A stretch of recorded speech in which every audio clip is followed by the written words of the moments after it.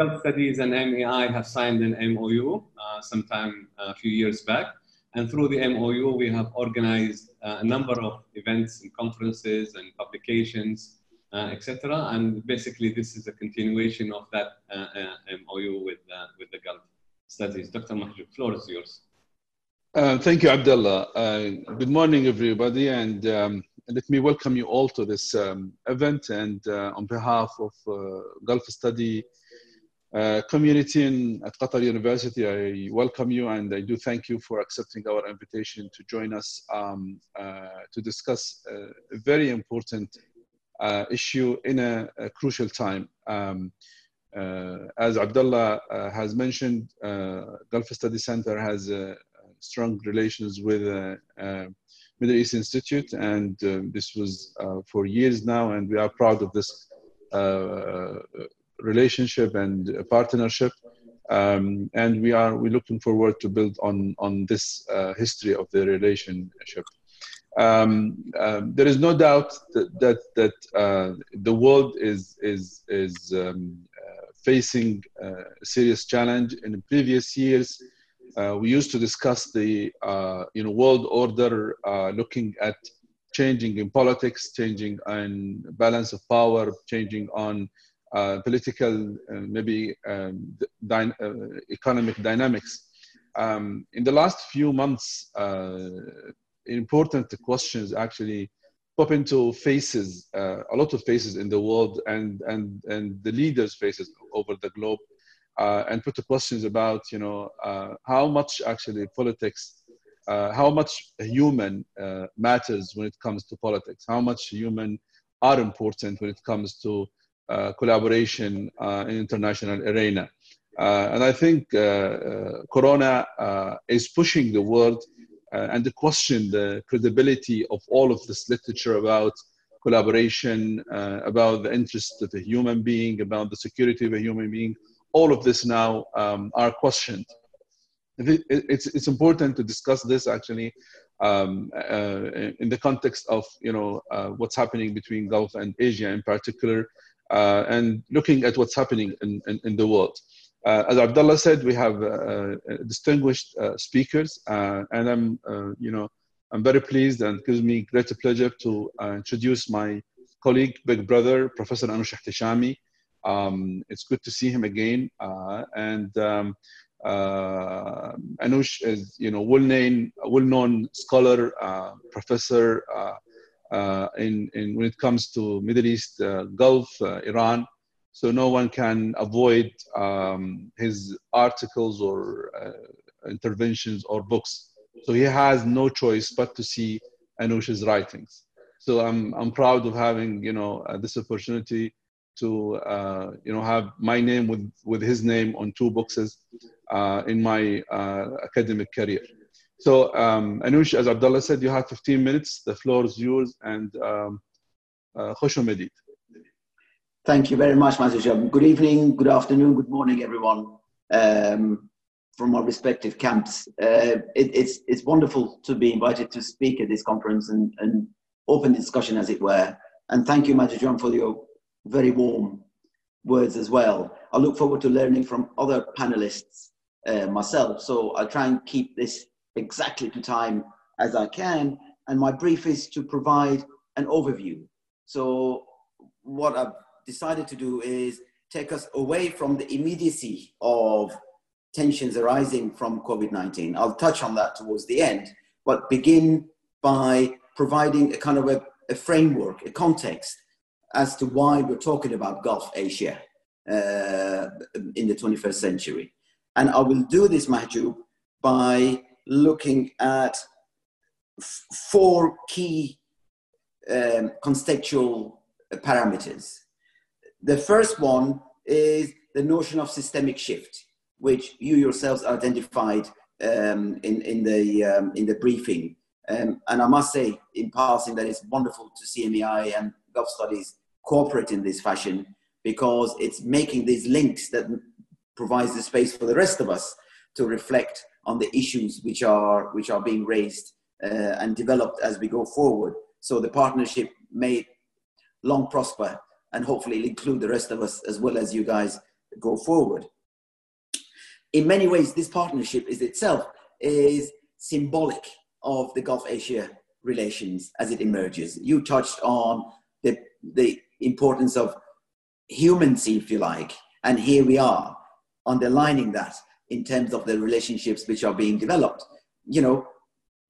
10 years ago, Qatar would not have any interest in developing a perspective on the rest of Asia. And Singapore had very little inclination to zoom in on this region. It's unfortunate that we still refer to this region as the Middle East. It's a very un-Asian way of looking at the world, but nevertheless, here we are. That concept has stuck. So this relationship is itself symbolic of what has been going on over the last, let's say, 20 years. So the starting point is this notion of systemic shift. What do we mean by this? There are 4 or 5 ways of understanding this process. The first is this dramatic shift in the weight of the world economy from one place to another.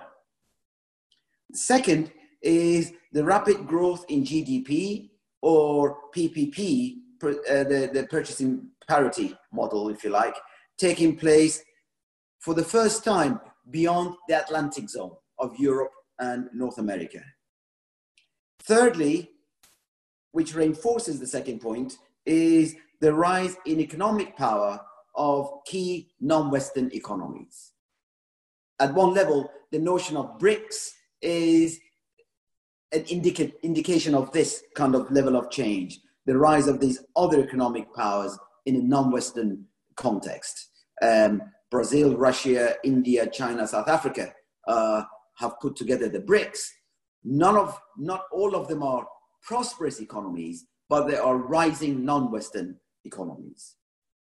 Fourthly, domination in manufacturing of others outside of the Western world is another key indicator of this. And I have lots of data about this that I can share with you in Q&A if need be. And finally, dramatic shifts in trade patterns. These 5 kind of indicators will show you how dramatically over the last 20 years, the weight of the global economy has moved away from the Atlantic, which is where it was mid-20th century, if you want to pinpoint it, to now being at the center of Iran. So that is how far the weight of the global economy shifted eastwards, if you measure it. And there is a Professor Kwa, I think he's now in Korea, Dan will show you exactly where the epicenter of the world economy is. And as we've been talking about systemic shift, over the period we've been looking at this process of transition, the epicenter has moved from western edges of Turkey to Iran. And this is over the last decade and a half. So this is how quickly systemic shift has been taking place. So this is not a passing phase. This is a process of magnitudinal change at the global level. So that's the first parameter around which we can understand Gulf-Asia relations. The second is the relationship between globalization and global regions. We have our general understandings of globalization, and in many ways, COVID-19's impact on the world is itself indicative of how globalized the world has become. There are the 2 factors in that are the intensification of integration and also massive interconnectedness across the world. However, it's a false assumption to say that globalization is actually creating level playing field. It isn't. Globalization in some ways actually intensifies hierarchies. And it is because of that that regions have become important in the global system. That isolated countries cannot protect themselves against this wave of globalization. So while they're integrating, while they're interconnecting, they actually need other barriers. It's in that context that we in Britain are now mourning the prospect of leaving the European Union, because for some of us, for the majority of us in fact, it's going to leave Britain vulnerable to these forces of change, that it won't have the protective barriers that regionalism provides. Regionalism is sometimes defined by geography, but as the BRICS example shows, it's not just geography that allows global regions to emerge and work more closely together. So the other side of globalization is regionalization, and that is significant. In Singapore, of course, ASEAN is important. Sadly, in the Gulf, the GCC has not lived up to what it could and should be doing in the context of globalization. So what regionalism has done is it has accelerated globalization as well, because regions can now speak for countries, and as a consequence, regions interact much more rapidly with each other than with individual countries. And as a consequence, the process of integration has deepened as well, to a point where now global regions are dominating the international economic system. So we have first systemic shift, then we have this intense relationship between globalization and global regions.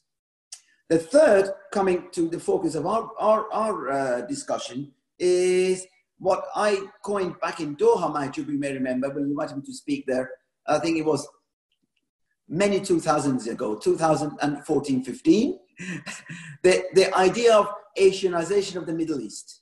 And some in the audience raised the question, but we are in Asia already. What are you talking about? In fact, what I've been talking about is the way in which that West Asia has now woken up to its Asian heritage. And it is this process of systemic shift and globalization which is facilitating Asianization of the Middle East. Before I get into that though, let me just also put on the table, in the context of the third element, which is the Asianization of the Middle East, is if we look at the world in terms of global regions, then the argument can be made that actually Asia is now the world's largest global region. And Asia is a dynamic system, but it is not just one region. Asia is a complex of sub-regions. West Asia, where we're talking about, is one of them. South Asia, Southeast Asia, Northeast Asia, and Central Asia and the Caucasus. These are the composites of Asia as a region.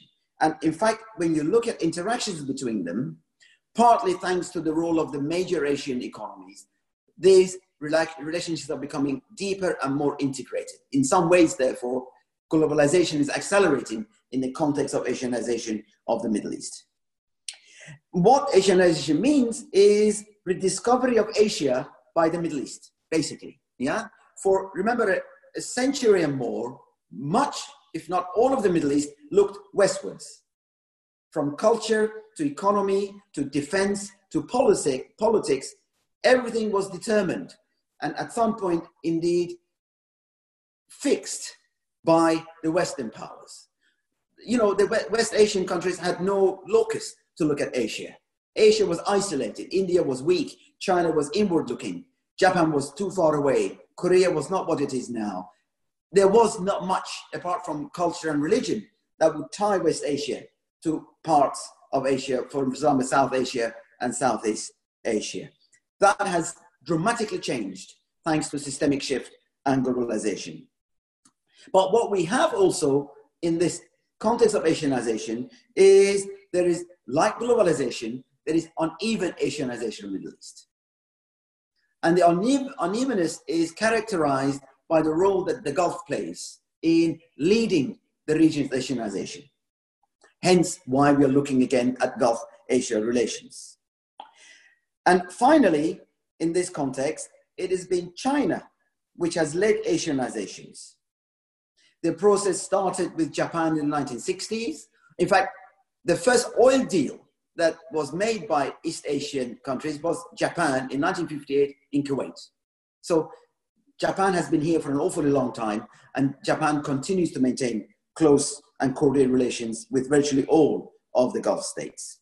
But Japan's mantle was then taken up by the so-called newly industrializing countries, of which Singapore is one, South Korea another, and so on. But as Japan's economy flattened in the 1990s, and as the NICs moved on to greener pastures, it was China which underpinned this slow convergence between West Asia and East Asia. And China has accelerated the pace of change in ways that Japan and the NICs could never match.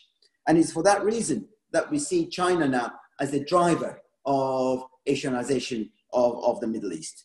In fact,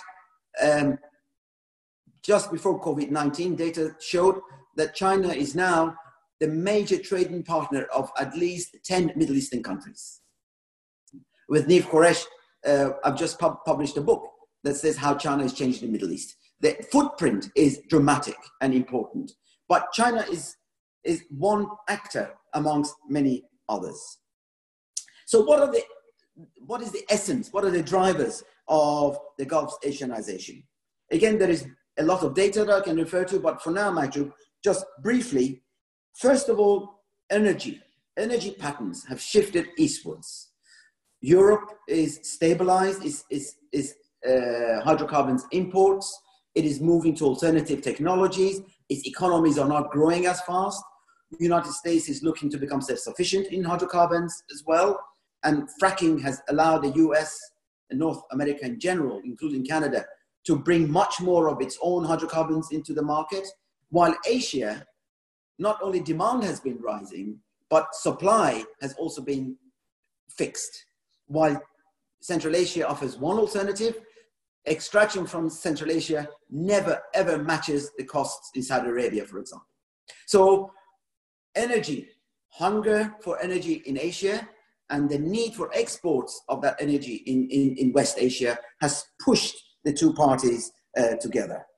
And the cost of energy is deepening systemic shift, because that money which used to go globally is now circulating around Asia. Another reason why I talk about Asia being a global region in its own right. The rise in energy demand that started in the 1990s in places like China and India has accelerated and is likely to continue to grow right up to the 2050s. So irrespective of any medium-term solution to global warming, hydrocarbons needs of major Asian countries are not going to be going away. If anything, they're going to rise. And post-COVID-19, we will see a stabilization of that pattern of relations. In this context, I think it's important to refer to some of the key actors now, moving rapidly on. While we look at Asianization in terms of China's rapid rise, there's a danger that we overlook the importance of India. When you look at the GCC countries in particular, actually, the cultural, the people-to-people, and also historic links between GCC countries and India cannot be underestimated. And India, in many ways, is this sleeping giant, which is beginning to discover its own Indian Ocean interests and is increasingly conscious of the influence of Indian heritage populations of the GCC countries. So it's much easier for India to mobilize these nodes of relations, the cultural people-to-people relations, that many other Asian countries, including China. That is, I think, important to note, the cultural ties. But further to energy, however, we're beginning to see a massive rise in broader trade and investment. So Asian companies are building nuclear power stations, they are building infrastructure, they are building ports. Gulf countries are investing in infrastructure, in refineries, in chemical plants in Asia. These relationships are underpinned by energy, but they're going well above energy. So that integration is now multifaceted.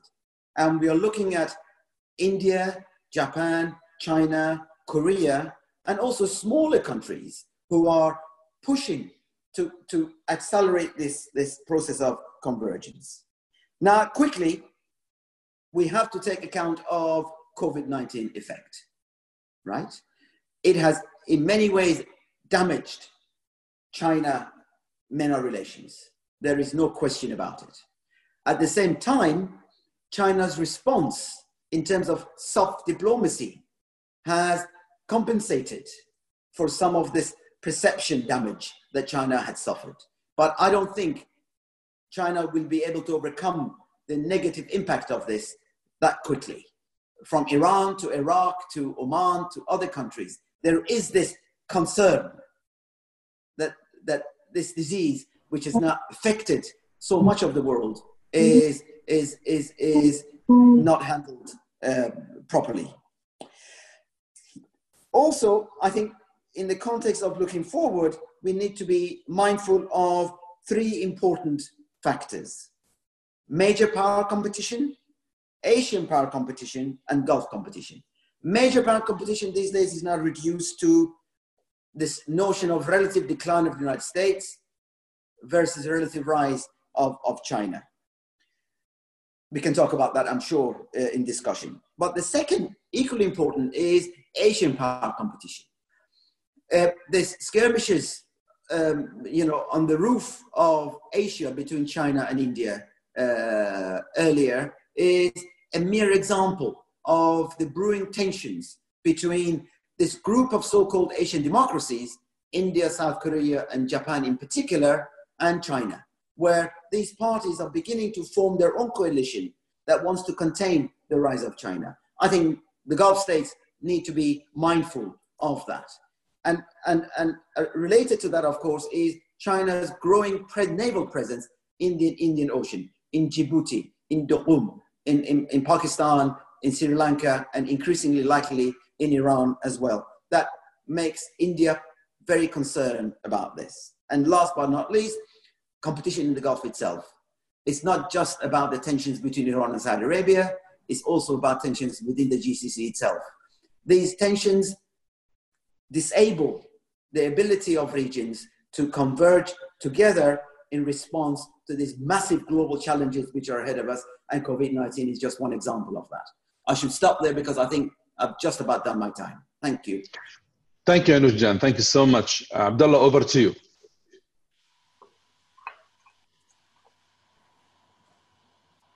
Mahjoub, and thank you, Professor Anush, for this quick overview. I'm sure that we'll have lots of questions that the audience and ourselves would want to ask. And if anybody has a question, please make sure that you can either raise your hand in the Q&A session or write it down in the chat, please.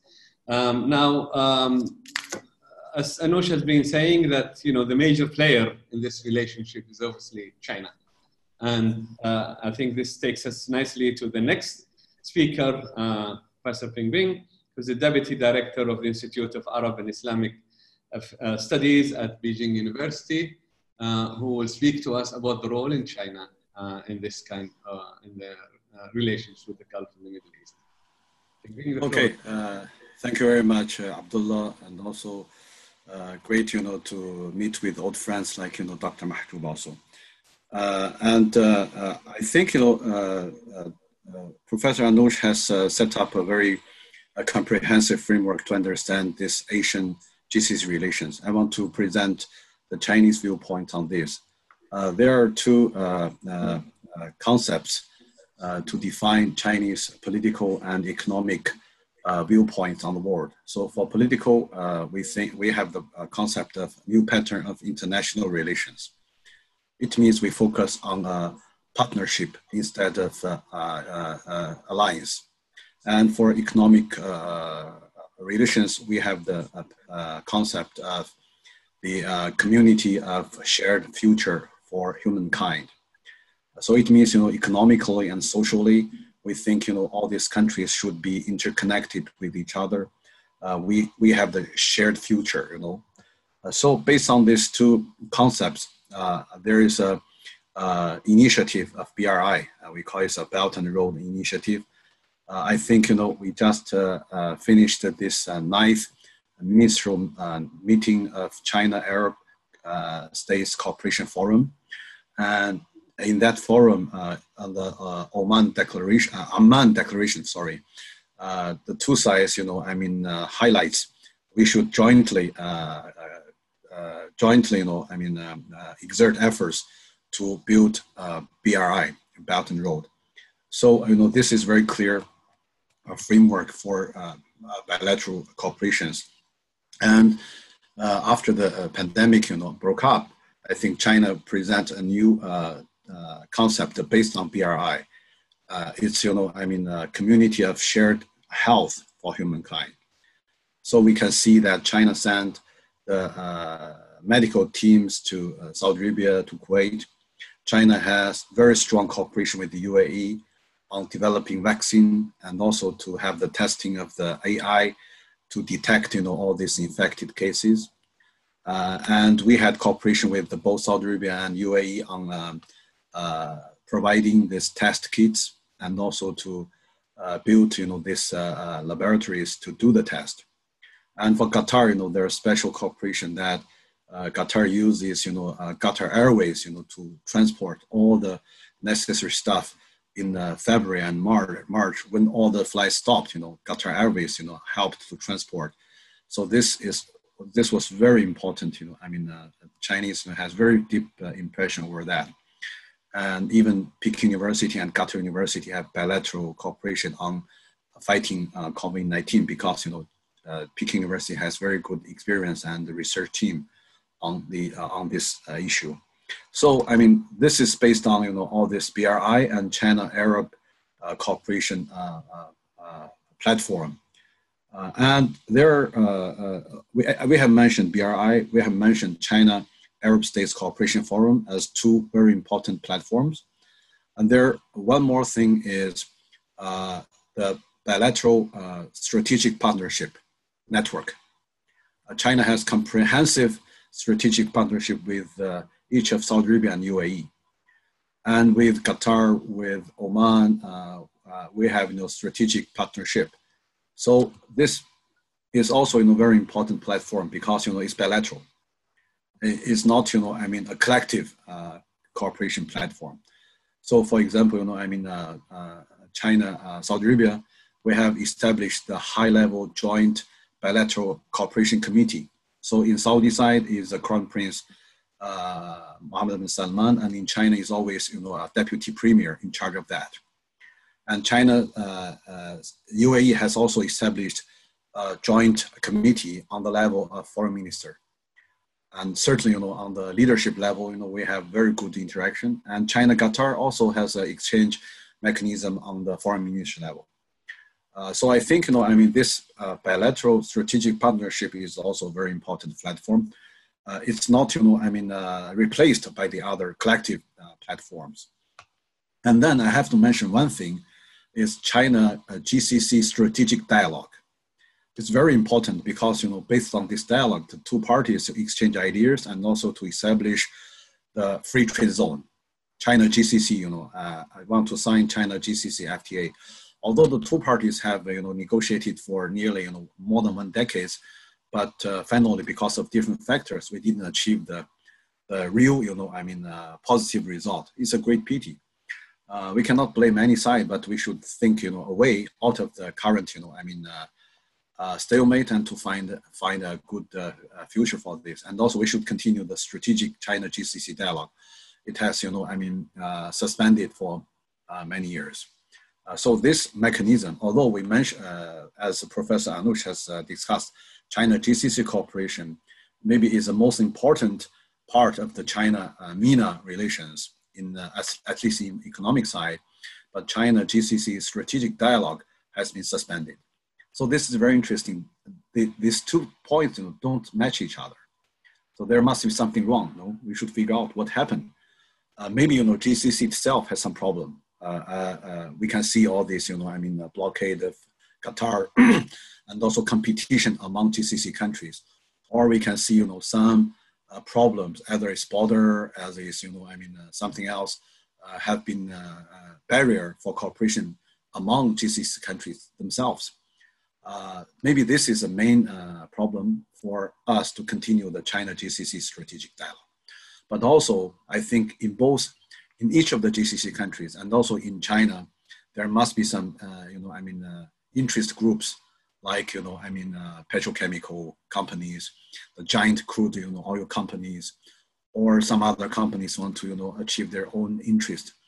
So this maybe doesn't, in line with China-GCC strategic cooperation. I think, one more point I want to mention that in this just, last ministerial meeting between China and Arab countries in online, it's supposed to be held in Amman in Jordan, which was, in rotation between Beijing and Arab capitals. And China and Arab sides have agreed that we should increase and lift the level of bilateral meetings from ministry level to summit. It's very clear, there's a paragraph that we should have a China-Arab summit, and which, would be hosted by Saudi Arabia for the first round. So this is a very important one because we have only summit, maybe with African countries. So this is second group of countries, China, Arab countries. I think it's not only symbolic, but sometimes we joke that even the Arab summit is not so easy, right? So to have a China-Arab summit, it really, really means something, I think. So, we have very high expectations, especially this year is the 30th anniversary of China-Saudi formal relations. It was established in 1990. And please keep in mind that Saudi Arabia is the last Arab country which established formal relations with China. The first was Egypt and the last is Saudi Arabia. So it is also very symbolic that the last one, which established relations with China, want to host the first China-Arab summit. So this shows how China-GCC relations develop so fast. And I want to mention some other maybe points could be problems between China and GCC cooperation. First, I think the supply chain issue.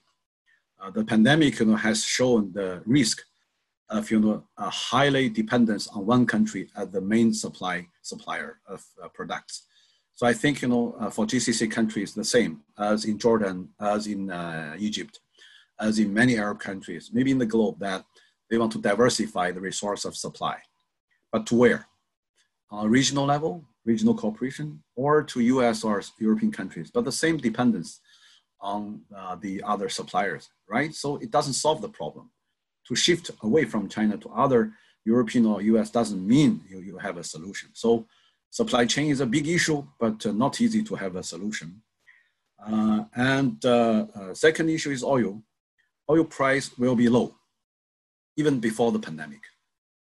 So it's a challenge to GCC countries as a key oil supplier.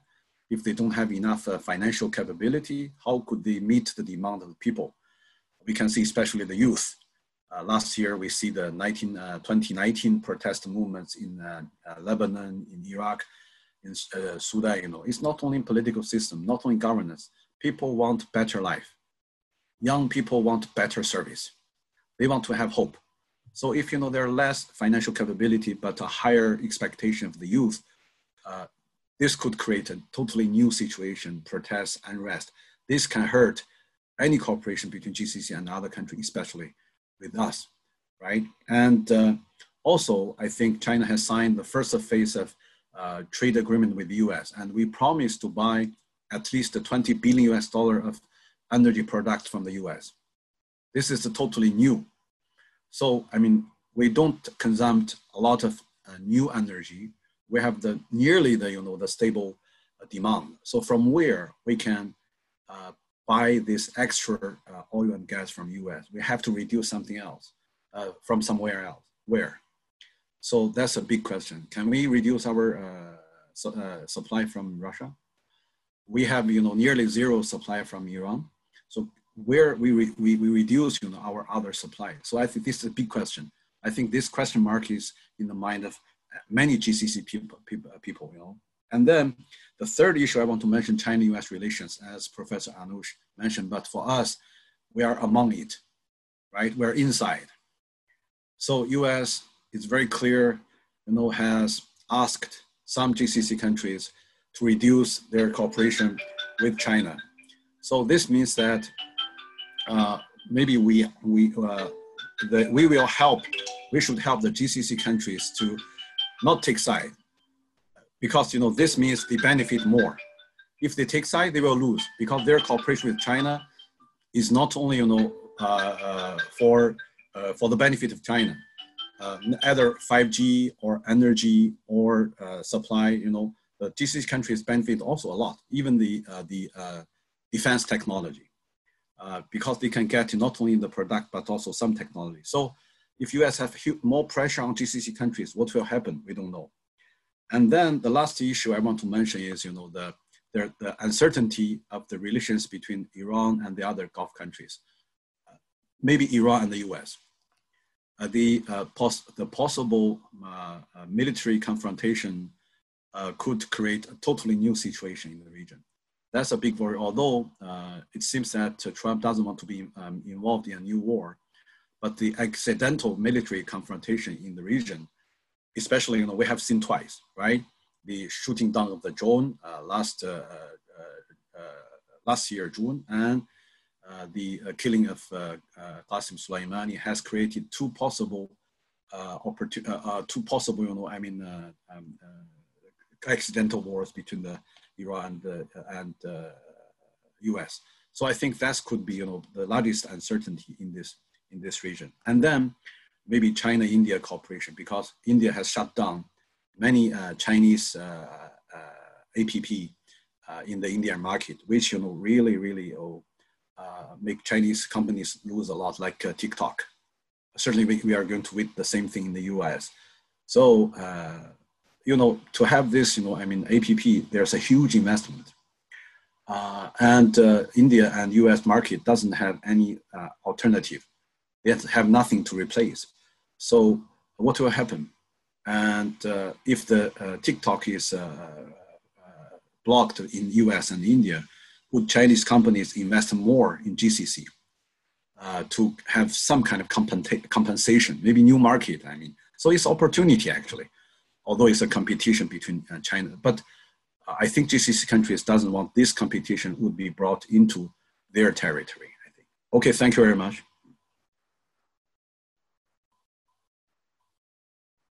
Thank you very much, Bingbing. That is very insightful and brief, if you like, discussion about China's role and policies towards the region and what can come out of it as well, and the potential and the challenges that it face. We will move to the next speaker, and Dr. Mahjoub, please. Thank you, Dr. Bing. I think we had this view from China. Dr. Sharif Al-Adwani will shed light on view from the Gulf side. Dr. Sharif Al-Adwani, who's in the Gulf Study Center at the American University in Kuwait. Dr. Sharifa, floor is yours. Okay, great. Hi, everybody. It's great to be here with you all, and I just want to extend my thanks to our generous host for their kind invitation. Thank you to the Middle East Institute at the National University of Singapore and to the Gulf Studies Center at Qatar University. My talk today is about facing forward in our GCC relations with South Korea. I will first offer a short overview of the kinds of embedded relations, interactions, and agreements between GCC countries and South Korea. I'll then highlight 3 important areas of relations between GCC states and South Korea: oil trade, digitization, and security, that may require understanding, action, and/or reconsideration in our attempts to face forward in a world full of new obstacles and tensions. It's difficult to understate the importance of South Korea's relations with GCC countries. Particularly in the last decade, the last 10 years have seen a huge increase in trade volume between South Korea and GCC countries. GCC states' total exports of oil and other goods may be as high as 18 or 19% with Kuwait and Qatar, and around 10 or 11% with Saudi Arabia and Oman in the first quarter of 2020. Saudi Arabia is South Korea's top oil supplier, boosted to new heights after 2019 sanctions against Iran. On the multilateral GCC level, negotiations over a free trade agreement have been underway since 2009. In many areas, bilateral agreements have exponentially increased. mostly to achieve the various GCC Vision 20XX goals. Here's just a small sample of the areas of cooperation between South Korea and GCC states. Relations are warm between the GCC countries and South Korea on the bilateral level.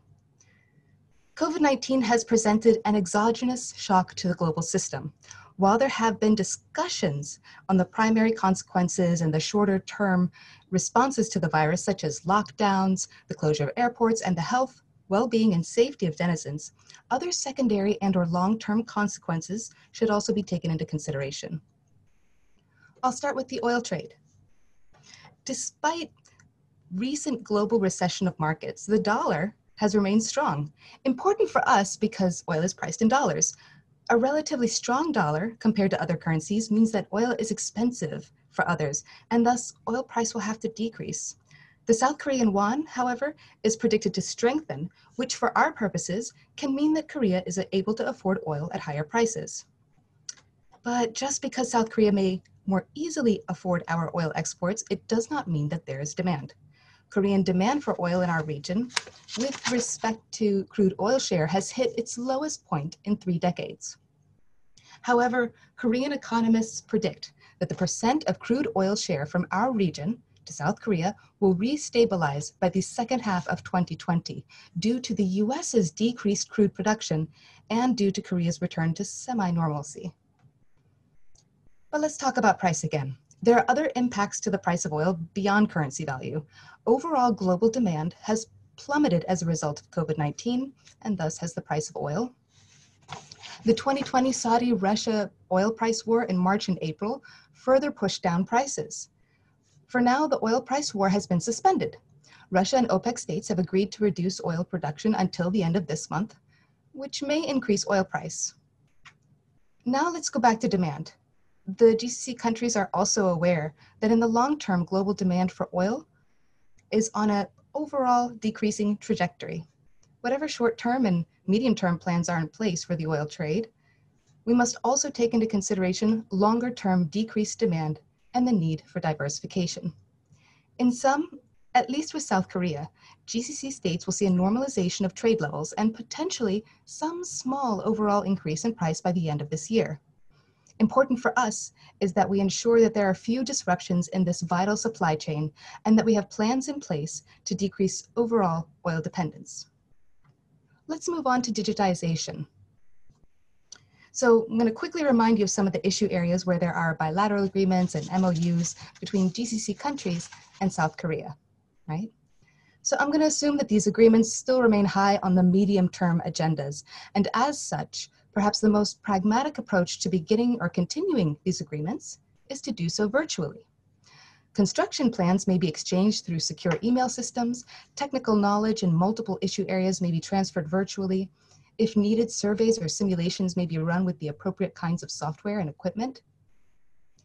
In order to follow this path, GCC countries should have public sectors with people that are computer literate in order to exchange and provide deliverables. Yet, a quick litmus test of checking e-government effectiveness across GCC countries and their public sectors indicates that there's a wide variation here. Many areas are not ready for digital transformation. So in sum, GCC states need to begin their digital transformations through computer literacy training now in both public and private sectors in order to follow up with many international and domestic plans. The last issue is about security. So under COVID-19, the US-China rivalry or Cold War, the recent tensions in Ladakh between India and China's recent posturing in the East China Sea to the discomfort of Japan all complicate long-term security planning for GCC countries with large and medium powers. South Korea is in the middle of the US-China Cold War. Both are top trading partners with South Korea. A US ally, South Korea has learned, through some tough lessons, that it cannot afford to ignore and it cannot afford to indulge the American regime, so neither this nor that. As such, Korea has taken steps recently to stay diplomatically friendly to both sides. What this means for GCC countries is that bilateral and multilateral agreements with South Korea on security issues may move forward with less attention from these distracted powers relative to other times. As such, there may be increased urgency in gaining ground on these GCC South Korea security arrangements. Multilaterally, of course, there are many common issues among GCC states where South Korea may serve as useful partners. GCC countries, however, may have a deficit of will to move forward on security-related items multilaterally. But bilateral security agreements have been conducted with South Korea and will probably continue to so do. These bilateral agreements, however, tend to focus on the more classic ideas of state-level security, borders, weapons. The exogenous impact of the coronavirus, however, should encourage us to look beyond these classic realist ideas of security. Dr. Abdullah Baabood eloquently discussed the consideration of human security in a talk he gave last month. One aspect of human security, health security, has already seen cooperation with South Korea's test kit diplomacy with GCC states. Agreements and MOUs on health information, technology, infrastructure, and even insurance have been conducted between GCC countries and South Korea. The concept of security may be further expanded by considering other harmful exogenous shocks, such as threats and attacks to, or breakdown of online networks and various software. Preparedness for this requires a strong cybersecurity sector. For many GCC states, that sector is not as strong as we may wish. At the most basic level, we need to, 1, be able to collect data and maintain integrity of the information, and 2, be able to protect that data and information. Partnerships with South Korea may allow us to build and strengthen this sector without undue influence from larger powers. In fact, it's very likely that now is a time of increased demand by GCC countries for better, new, and more technology and software, and South Korea may be able to step in to address that demand. In sum, despite tensions between large and middle powers, security partnerships with South Korea may move forward. These partnerships are and should continue to develop beyond classic security approaches to include both human security and cybersecurity. Thank you.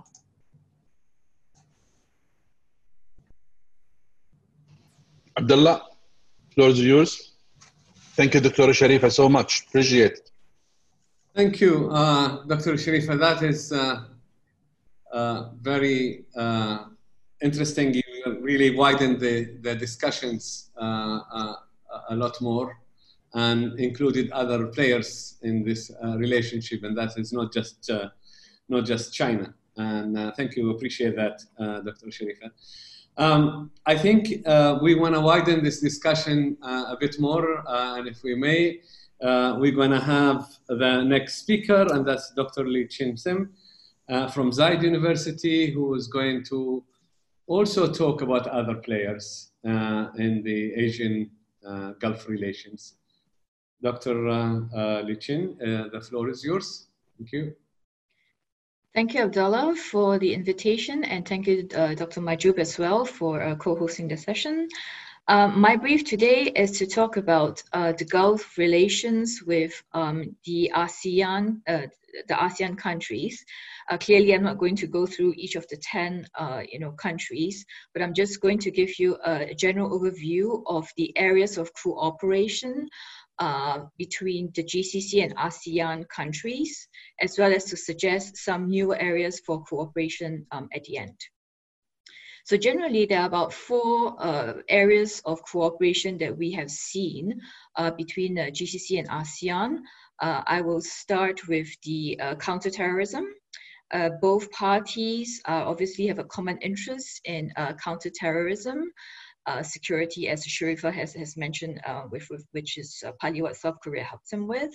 But in this case, in ASEAN countries, they have also faced a lot of ISIS-related kind of terrorist threats. So recently, even in the past 3 years, you've had attacks in Marawi and the Philippines, for example. You've had ISIS-inspired attacks in Surabaya. So, you know, there is still quite a lot of extremist attacks in ASEAN. And so they share this common vision with the Gulf states to try to limit extremist activities where they occur.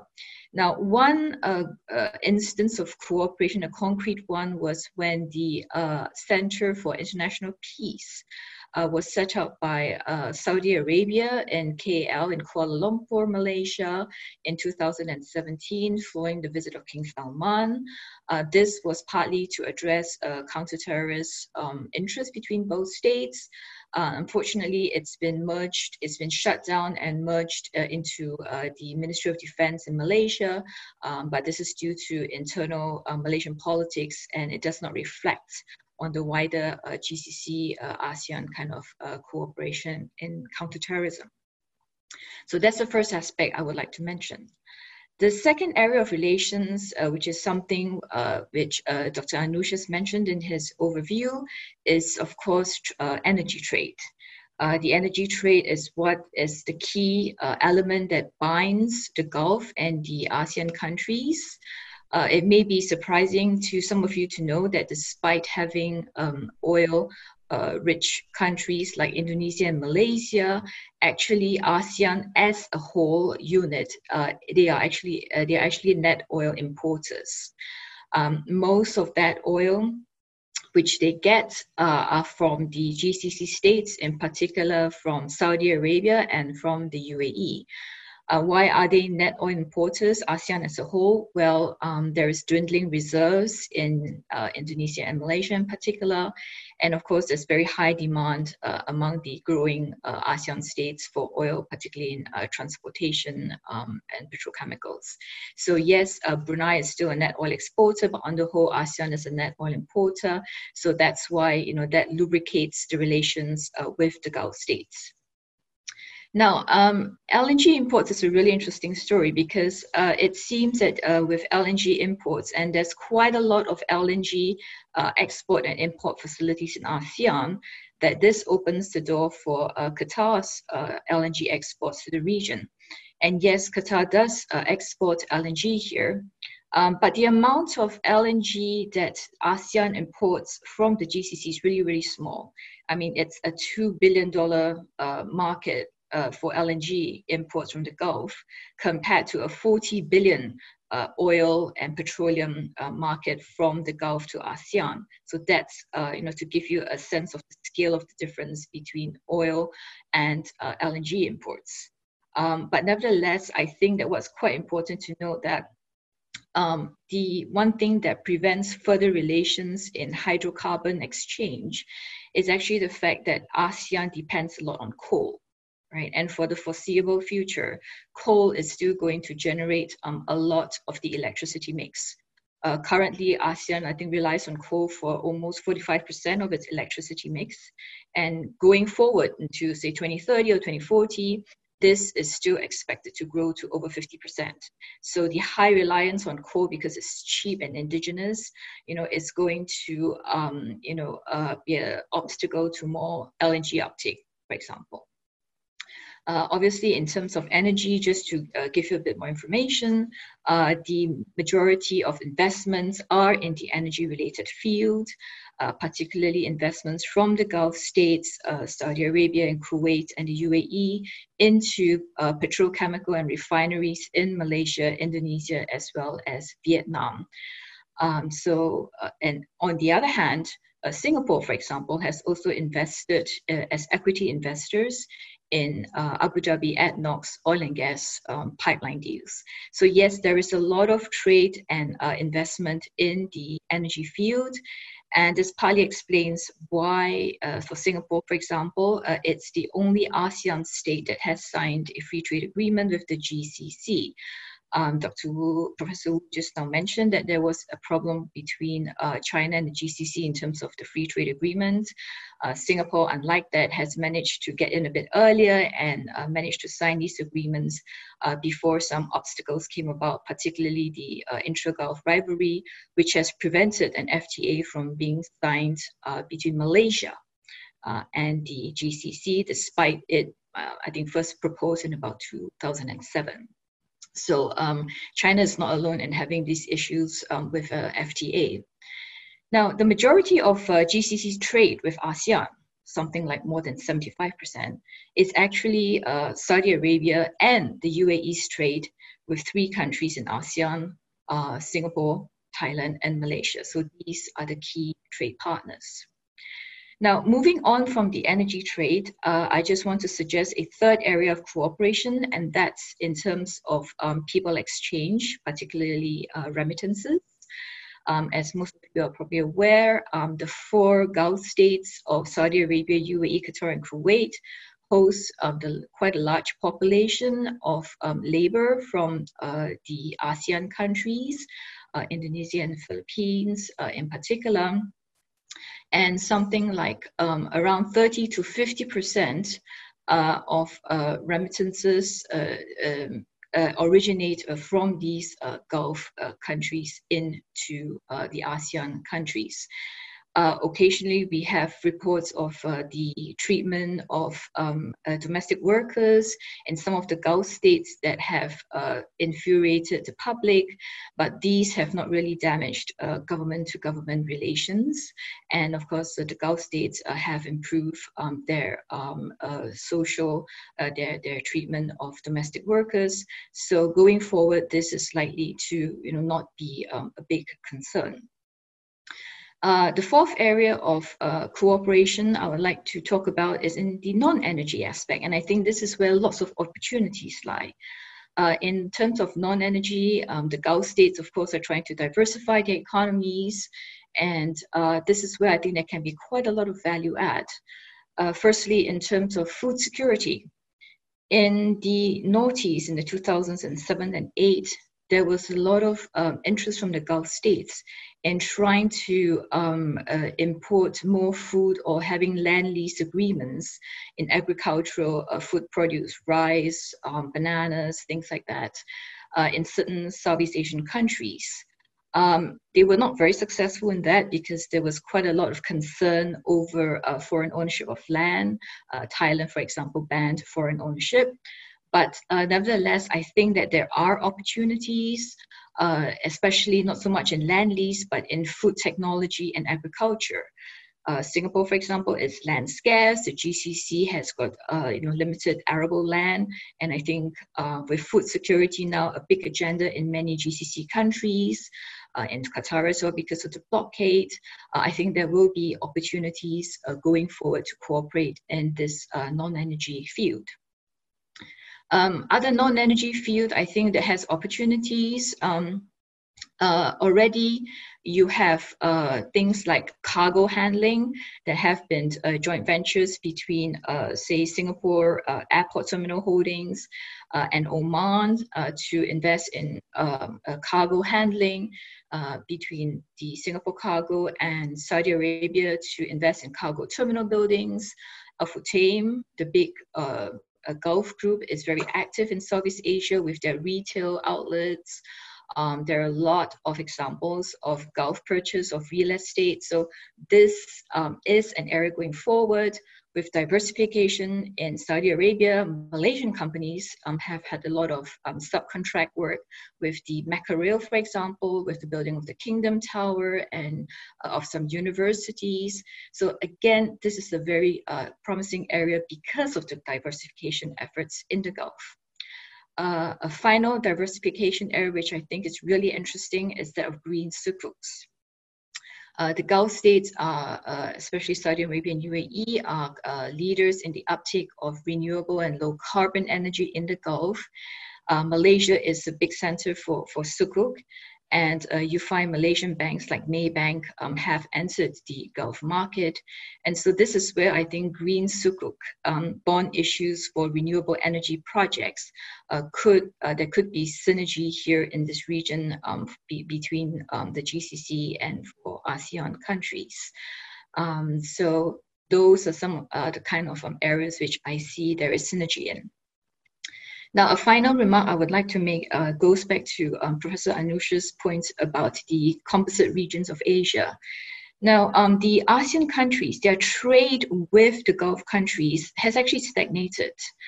Something like between 8 to 10% roughly of trade is between the Gulf and the ASEAN countries. That's 8 to 10% of the Gulf trade with ASEAN.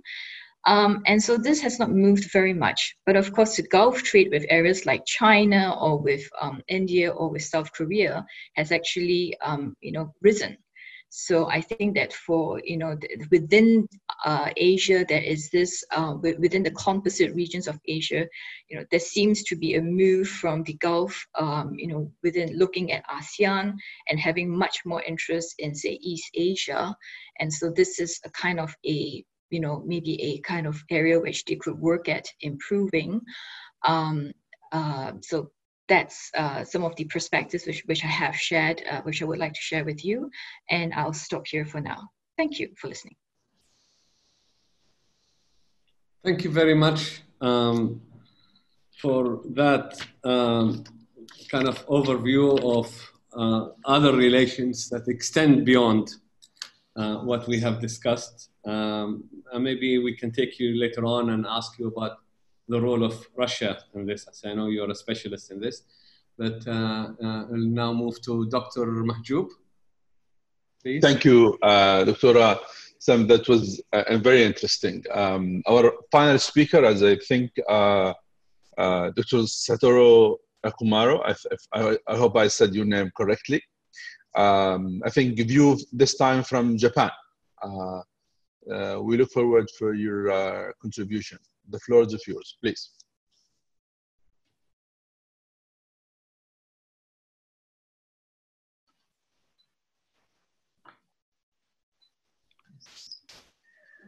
Thank you very much, Chairman.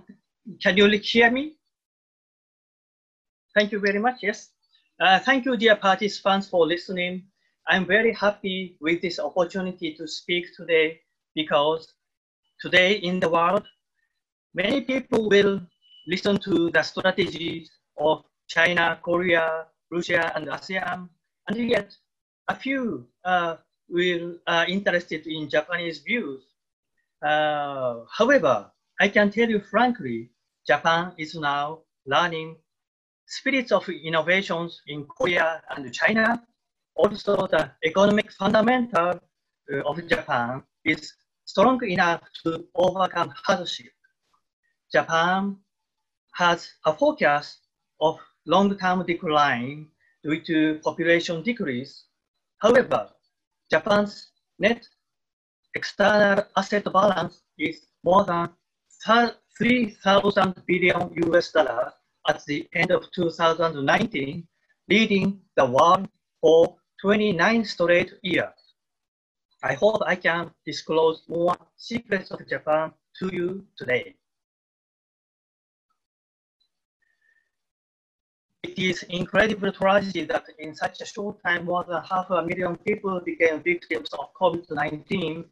The Summer Olympic and Paralympic Games scheduled for this month in Tokyo have been postponed to July and August next summer, thanks to the COVID-19 pandemic, of course.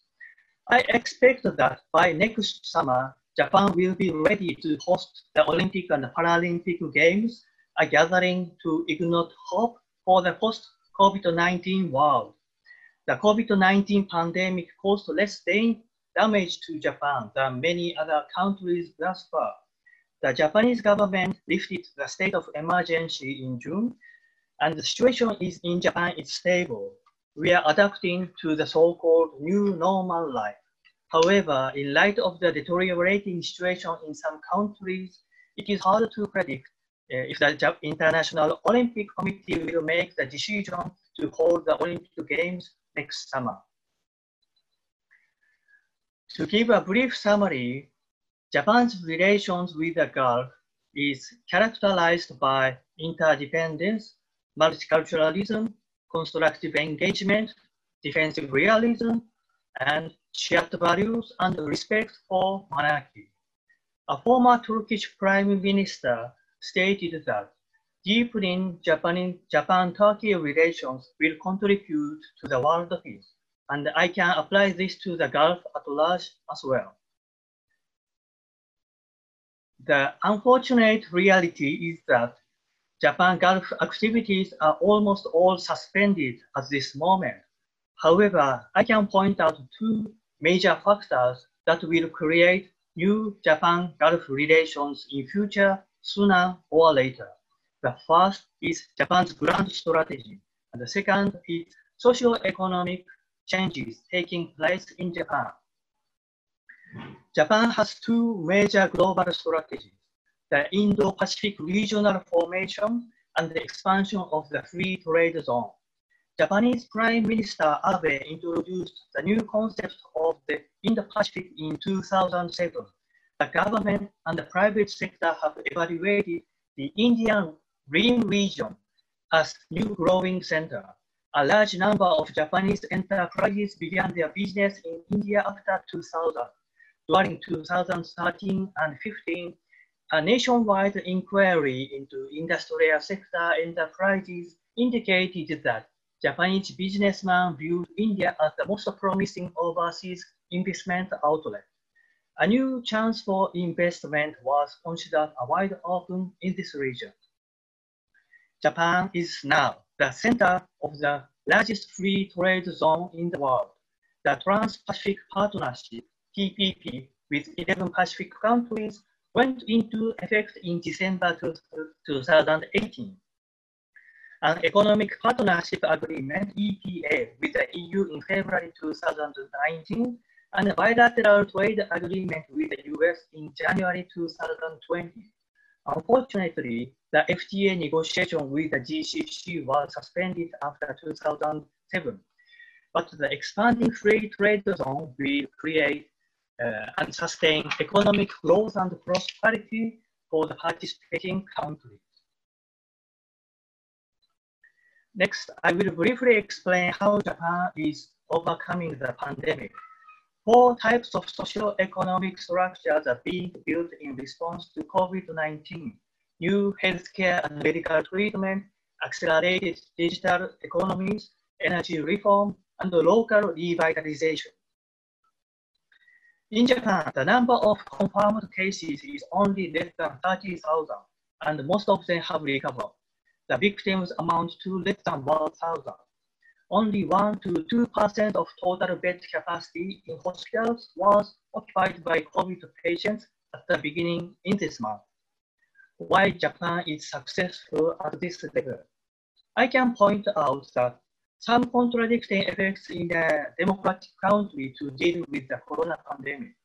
A beneficial factor was that citizens felt a sense of responsibility to cooperate voluntarily to contain the pandemic.